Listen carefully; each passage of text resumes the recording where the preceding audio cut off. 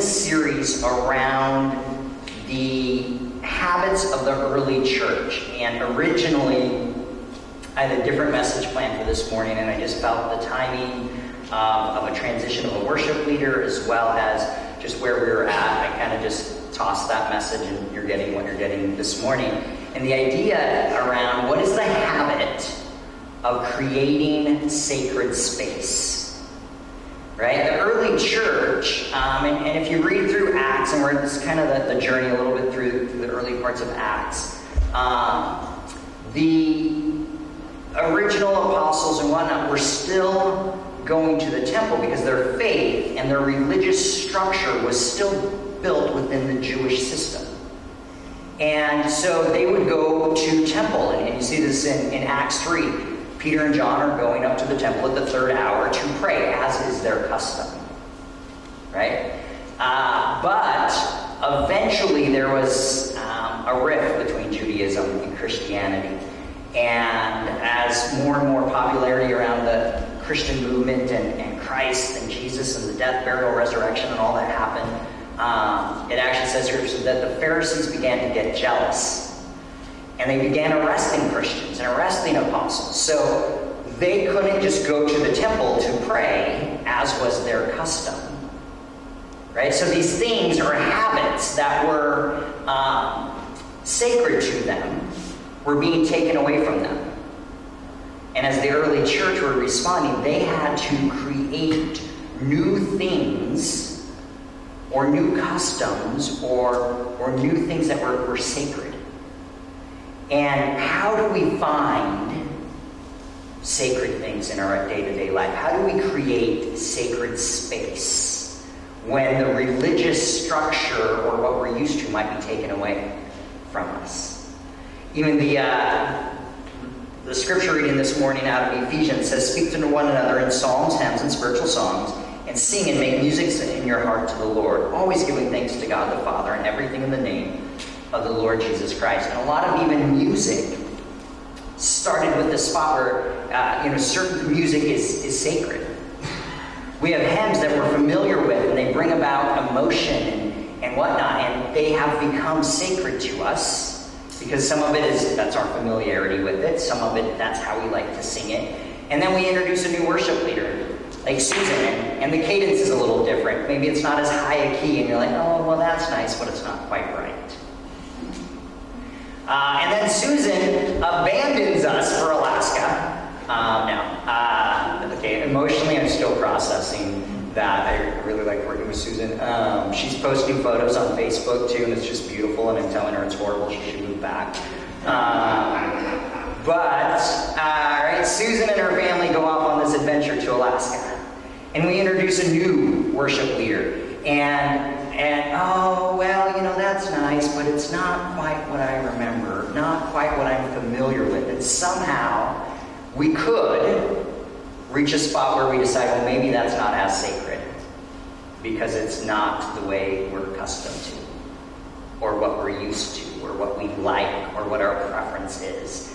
And it creates challenge for us. How do we find sacred in the ordinary or in the day-to-day routine? And especially, how do we find sacred outside of just our religious structure?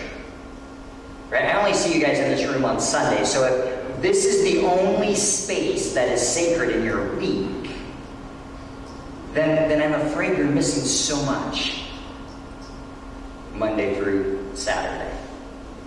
Because there's so much sacredness in this world that we can lean into and we can find. It talks about psalms, so sing to each other in psalms, and we have the book of Psalms. I think there's 151 of them. Is that right? Good Bible scholars, just close to that. And we kind of know what those are. There's a collection of poems. A lot of those poems were played to stringed instruments or percussions. Some of them are written as prayers. Some of them are more just praise, like let's worship God. And a lot of them are just instructional, right? The use of music to teach people is all throughout history, right? We learn our ABCs through song. We learn, all sorts of kind of music or things that we need to learn through song. And scripture and theology was that way too.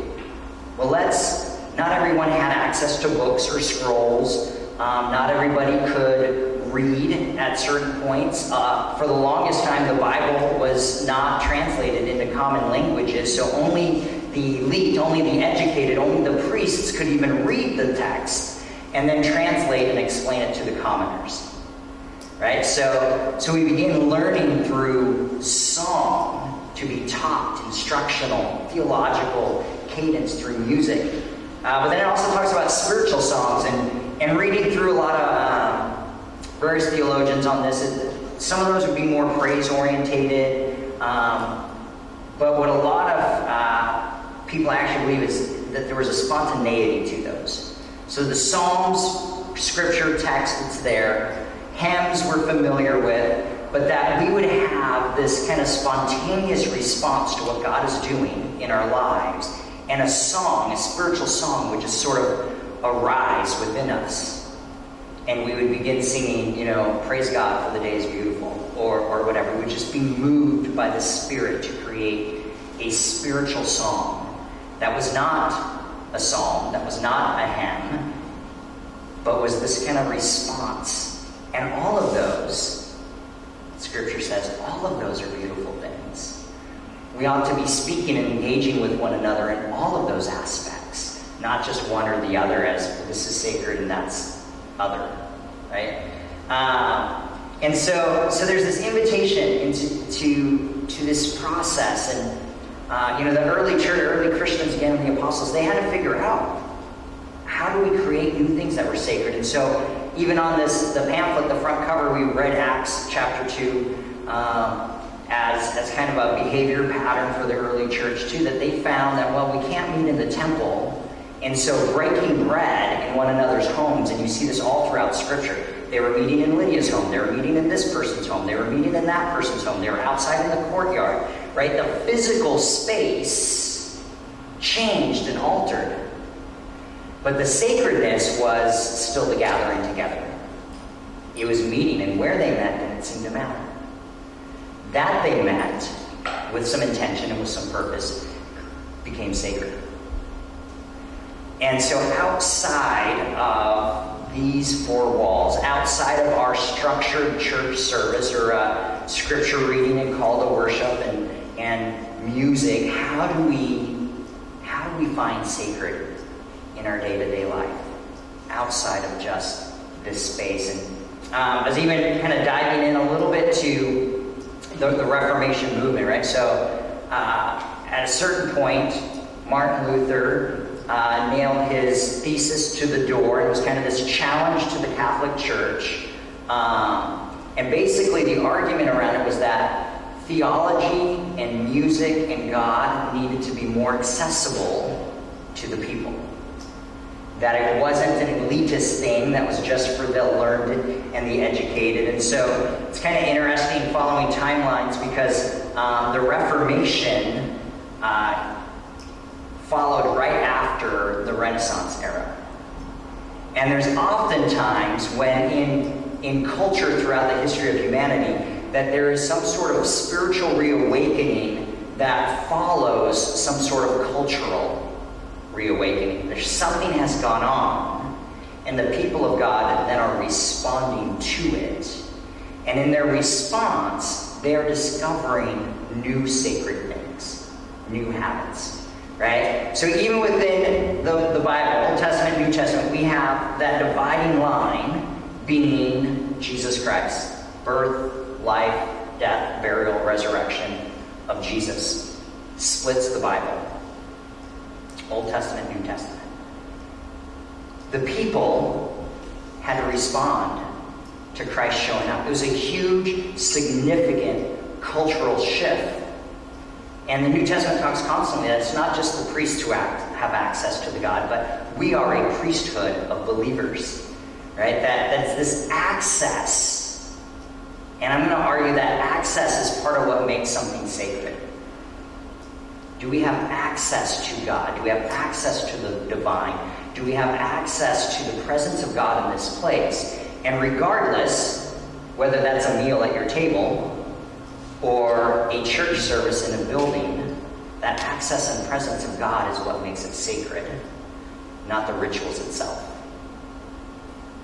The word sacred actually is defined as dedicated or set apart for the service of worship of a deity.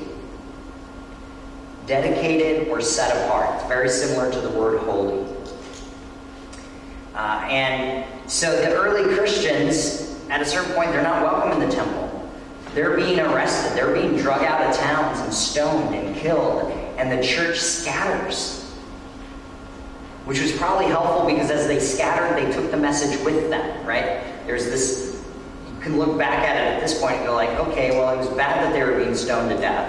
However, it led to this gospel message going into all the corners of the world. But as they went into all these communities, and they couldn't just go to the Jewish temple, and there was other gods, like how do we find sacred in their day-to-day life? And so they would find places to worship. They would find new songs to sing. They would find moments of fellowship, or even as we talked about the value of sharing stories and testimonies last week, that even just gathering to share testimonies of how God has worked in your life for the week became sacred space. And if sacred space goes beyond these four walls,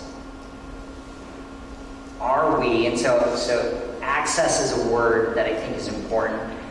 This uses the word dedicated, but in West Portland, we've been using the word intention a lot, right? So not only is there access, I think there has to be an intentionality about making sacred space, right? I could gather with some of you, and without intention, we could talk about anything. The weather, Steve's playing, political things. We could gather, and they could be not sacred.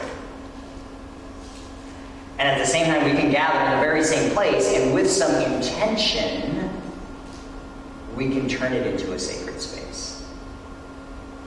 And so access to God and the presence of God with some intentionality. There's also another author I was reading just this morning, kind of reading some more pieces. They ascribe the word awareness. Right, so it's not so much that we make something sacred, but that there are sacred things going on all around us, and whether or not we slow down enough just to be aware that there is a divine God that's already at work.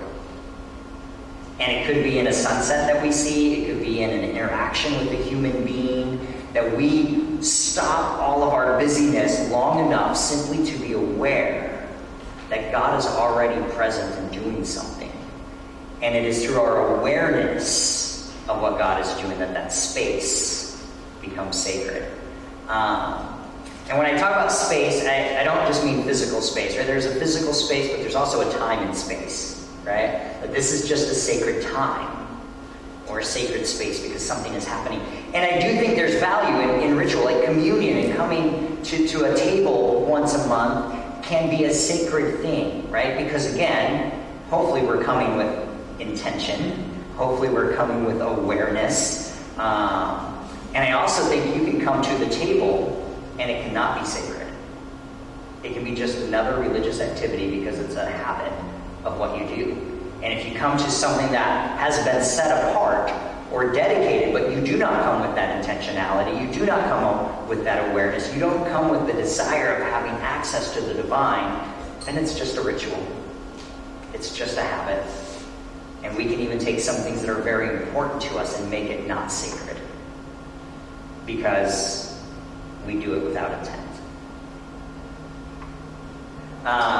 So the early church too, we're moving on back to the Reformation, because I wanted to talk about this a little bit. There's been a lot of conversation around even some of the origins of some of the original hymns, because at that point, the Catholic Church, the established church, a lot of it was, again, the Gutenberg Bible had just been written, so printed and translated into language and getting access, which was a lot of the Reformation, was just the ability and the use of the printing press to get access to language, get access to a Bible people could read. But even the music at that point was, it was very polished, most of the time sung in Latin in an a cappella format, oftentimes in a key that most of the congregation couldn't match. And so there wasn't access for the common person sitting in a pew to join in to the worship and the singing, because it was sung in an inaccessible way. It was words and language they didn't know. It was a key they couldn't hit. It was other. It was separated. And so Luther's intent, when he started writing some of the hymns and some of the early writers, it was all around access. We need to make songs, worship songs, godly songs, sacred songs, that is accessible to the people, that you could sing along with. It was language that was familiar and common enough that the normal person could participate in. And it wasn't sung at such a high polished level. They're like, well, I'm out. I don't sing very high, so sometimes even some of the old hymns are written in such a high key that I'm like, nope, I'm out. I'm just going to listen. But it was this idea that it would be available to people. And that availability, whether or not, and now we're in a different stage, so we still try to draw on a weekly basis to bring in hymns that have meaning and value and theological value.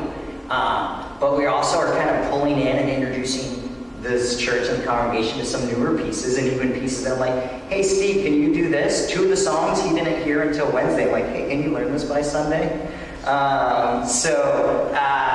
This process of drawing in and trying to make it accessible. And so we're going to be introducing new music with intent that has theological value, because a lot of the hymns too, they were didactic in a realm that they were done in an intention to teach theology, to make scripture available to people, to teach doctrine and value, but in a way that we could participate in.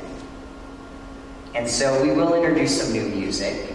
At the same time, we're going to hold to keeping some of the valuable, rich hymns that are traditional, that theologically have value, that drive, because those are also sacred, as long as they're done with intent. I have a spiritual mentor guy, spiritual director, Reverend Dr. John Lemon at Trinity Covenant Church down in Salem, and he and I meet weekly, usually, and he talks about the sacred as being a thin space. And he would argue that throughout your days, as we go about or even follow the church calendar, that there are certain times where the space between the divine and the normal are thinner. And it's in those thin times that we can really lean into the sacred. And those thin times are, could be church calendar and communion, Christmas, Easter, some of the regular times where we follow a systematic calendar that draws us in, but thinking of a newborn being born as a thin space where that divide between the divine and the normal is just a little bit thinner. Could also be on the other side of the moments in the final life and passing of someone who's getting ready to pass away and transition. There's this thin space. It could be wedding ceremonies as people are coming and making vows to each other and wanting it to be a God-honoring existence, that space between the normal and the divine is just a little bit thinner. And we can lean in to what is sacred. And the invitation, the challenge that I want to kind of just throw out for us as a church is, where are those thin spaces in our day-to-day life? Is church on Sunday the only thin time you experience? Is it the only sacred time you experience? Maybe it is in solitude. It's waking up with, I would say, with a cup of coffee or tea, if that's your thing, whatever. And everyone else is still asleep, and you're out and you're hearing the birds chirp, and you're reflecting on God or reading a scripture or a devotion, and it's just this time before the world gets busy that you set aside with this intent to just kind of ground and center yourself. That could be sacred space in your world and in your day. I'm not a morning person. I have never found those early morning devotions set aside time to be great. I'm like, okay, I'm supposed to, like, dear Lord, just keep me awake so I can actually do this thing. Right? So early mornings aren't super sacred for me. I don't understand morning. They would make more sense to me if they came afternoon, but it's not how it works, right? I am a late night person, though, so after everyone goes to bed and the house settles, I like to shut off all electronics and whatnot, and I just sit in the quietness and I kind of reflect on the day. And that becomes sacred space for me because I'm intentional about that time. My wife will fall asleep by 8:30, so that's not sacred space for her, right? And then there's also this freedom in discovering sacred space, because what might become sacred space for you is not something we're going to force on someone else, right? I could be like, well, I'm the pastor, sacred time is going to be between 11 p.m. and midnight. Everyone is going to do devotions at that time, right? How many of you are up at 11 o'clock at night?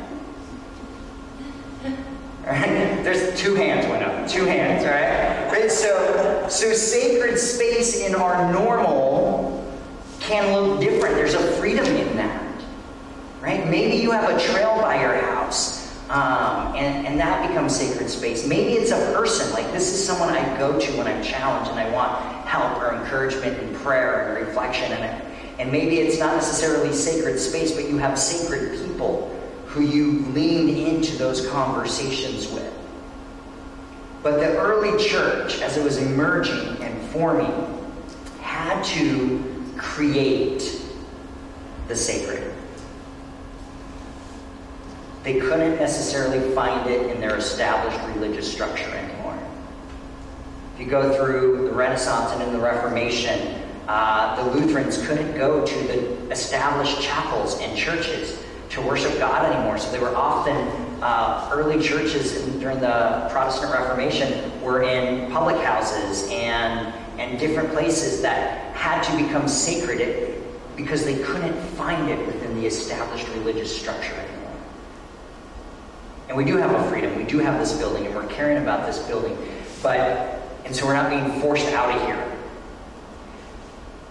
But perhaps we can still find outside of the established religious structure, there's an opportunity for you to find and discover the sacred and sacred space, whether it's physical space, a specific time, a location, or specific relationships that you challenge you in the faith and draw you in and are your go-to people.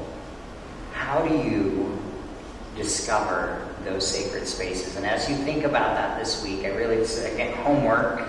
And if you do it, actually, I want to show of hands. Who did last week's homework? Got anyone remembering what last week's homework was? The challenge we had, the 2 interns from Because People Matter share their testimonies, and your homework was to find a spot where it seemed appropriate for you to share your faith story.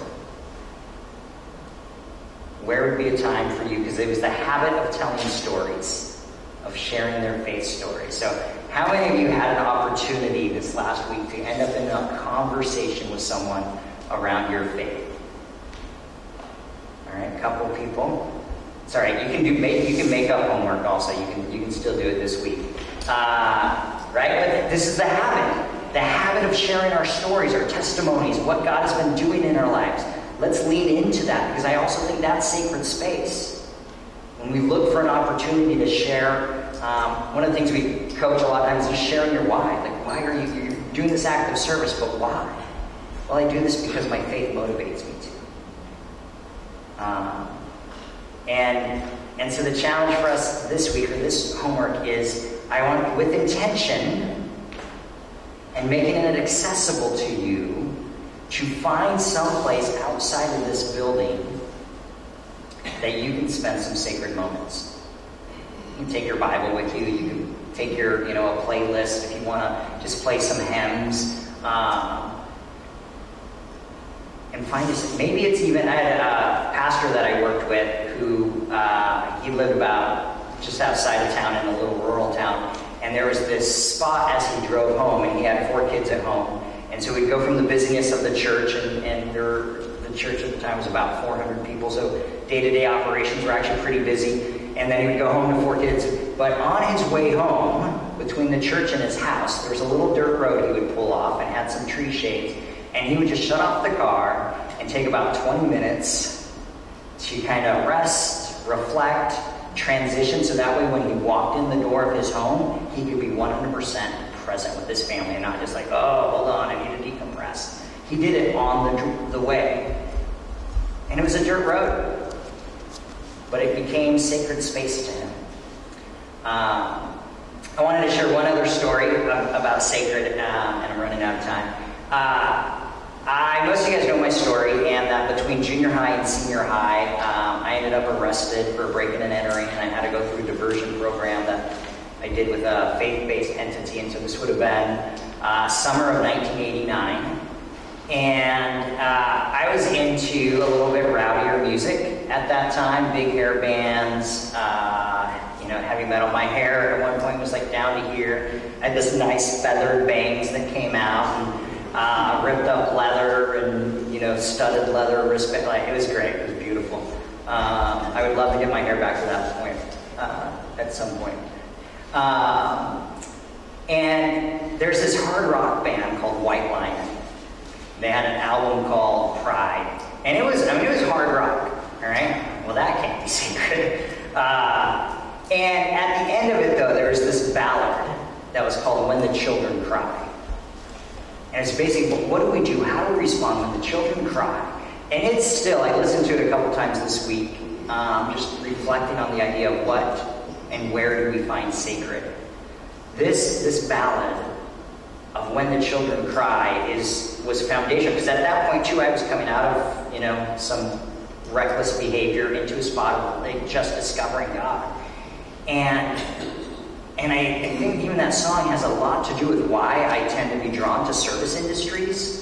Why I'm part of a humanitarian organization that does houseless relief, that does kids programs for marginalized and under-resourced communities, all of that, was this, I just remember listening to this song and weeping and this idea of like, well, who's going to do something? And just like, even being this long-haired punk, like, well, I'm going to do something, right? This song, even though it was from a heavy metal band, is sacred to me, because even now, this week, again, I said I played it a couple times, and instantly, emotionally, it brought me somewhere. When that song plays, I enter into a thin space where the divine is not so far separated from the normal. And this heavy metal, hard rock band, not a Christian hard rock band, this was a completely secular group, but has this song that shaped and influenced most of my career, even as an adult. When that song plays, I go into a sacred space. And if God can use hard rock to create sacred space, or Lutheran tunes, or public houses for churches, or someone's home, I'm just going to encourage you, somewhere in your week, there's an opportunity, as long as we walk in with awareness, intention, that sacred space can form, where you could be drawn in a little bit more to the presence of the divine. And I want to challenge you to lean into that. Let go of the busyness, let go of the routine, let go of the structure, and discover a sacred space where you can just be in the presence of God this week. Hear what He would say. Be encouraged in your spirit. Maybe corrected in some behavior. It's always that challenge where God encourages us, but also kind of spanks us a little bit. But discover that. Be open and curious to finding out what that means and what that looks like. Steve, would you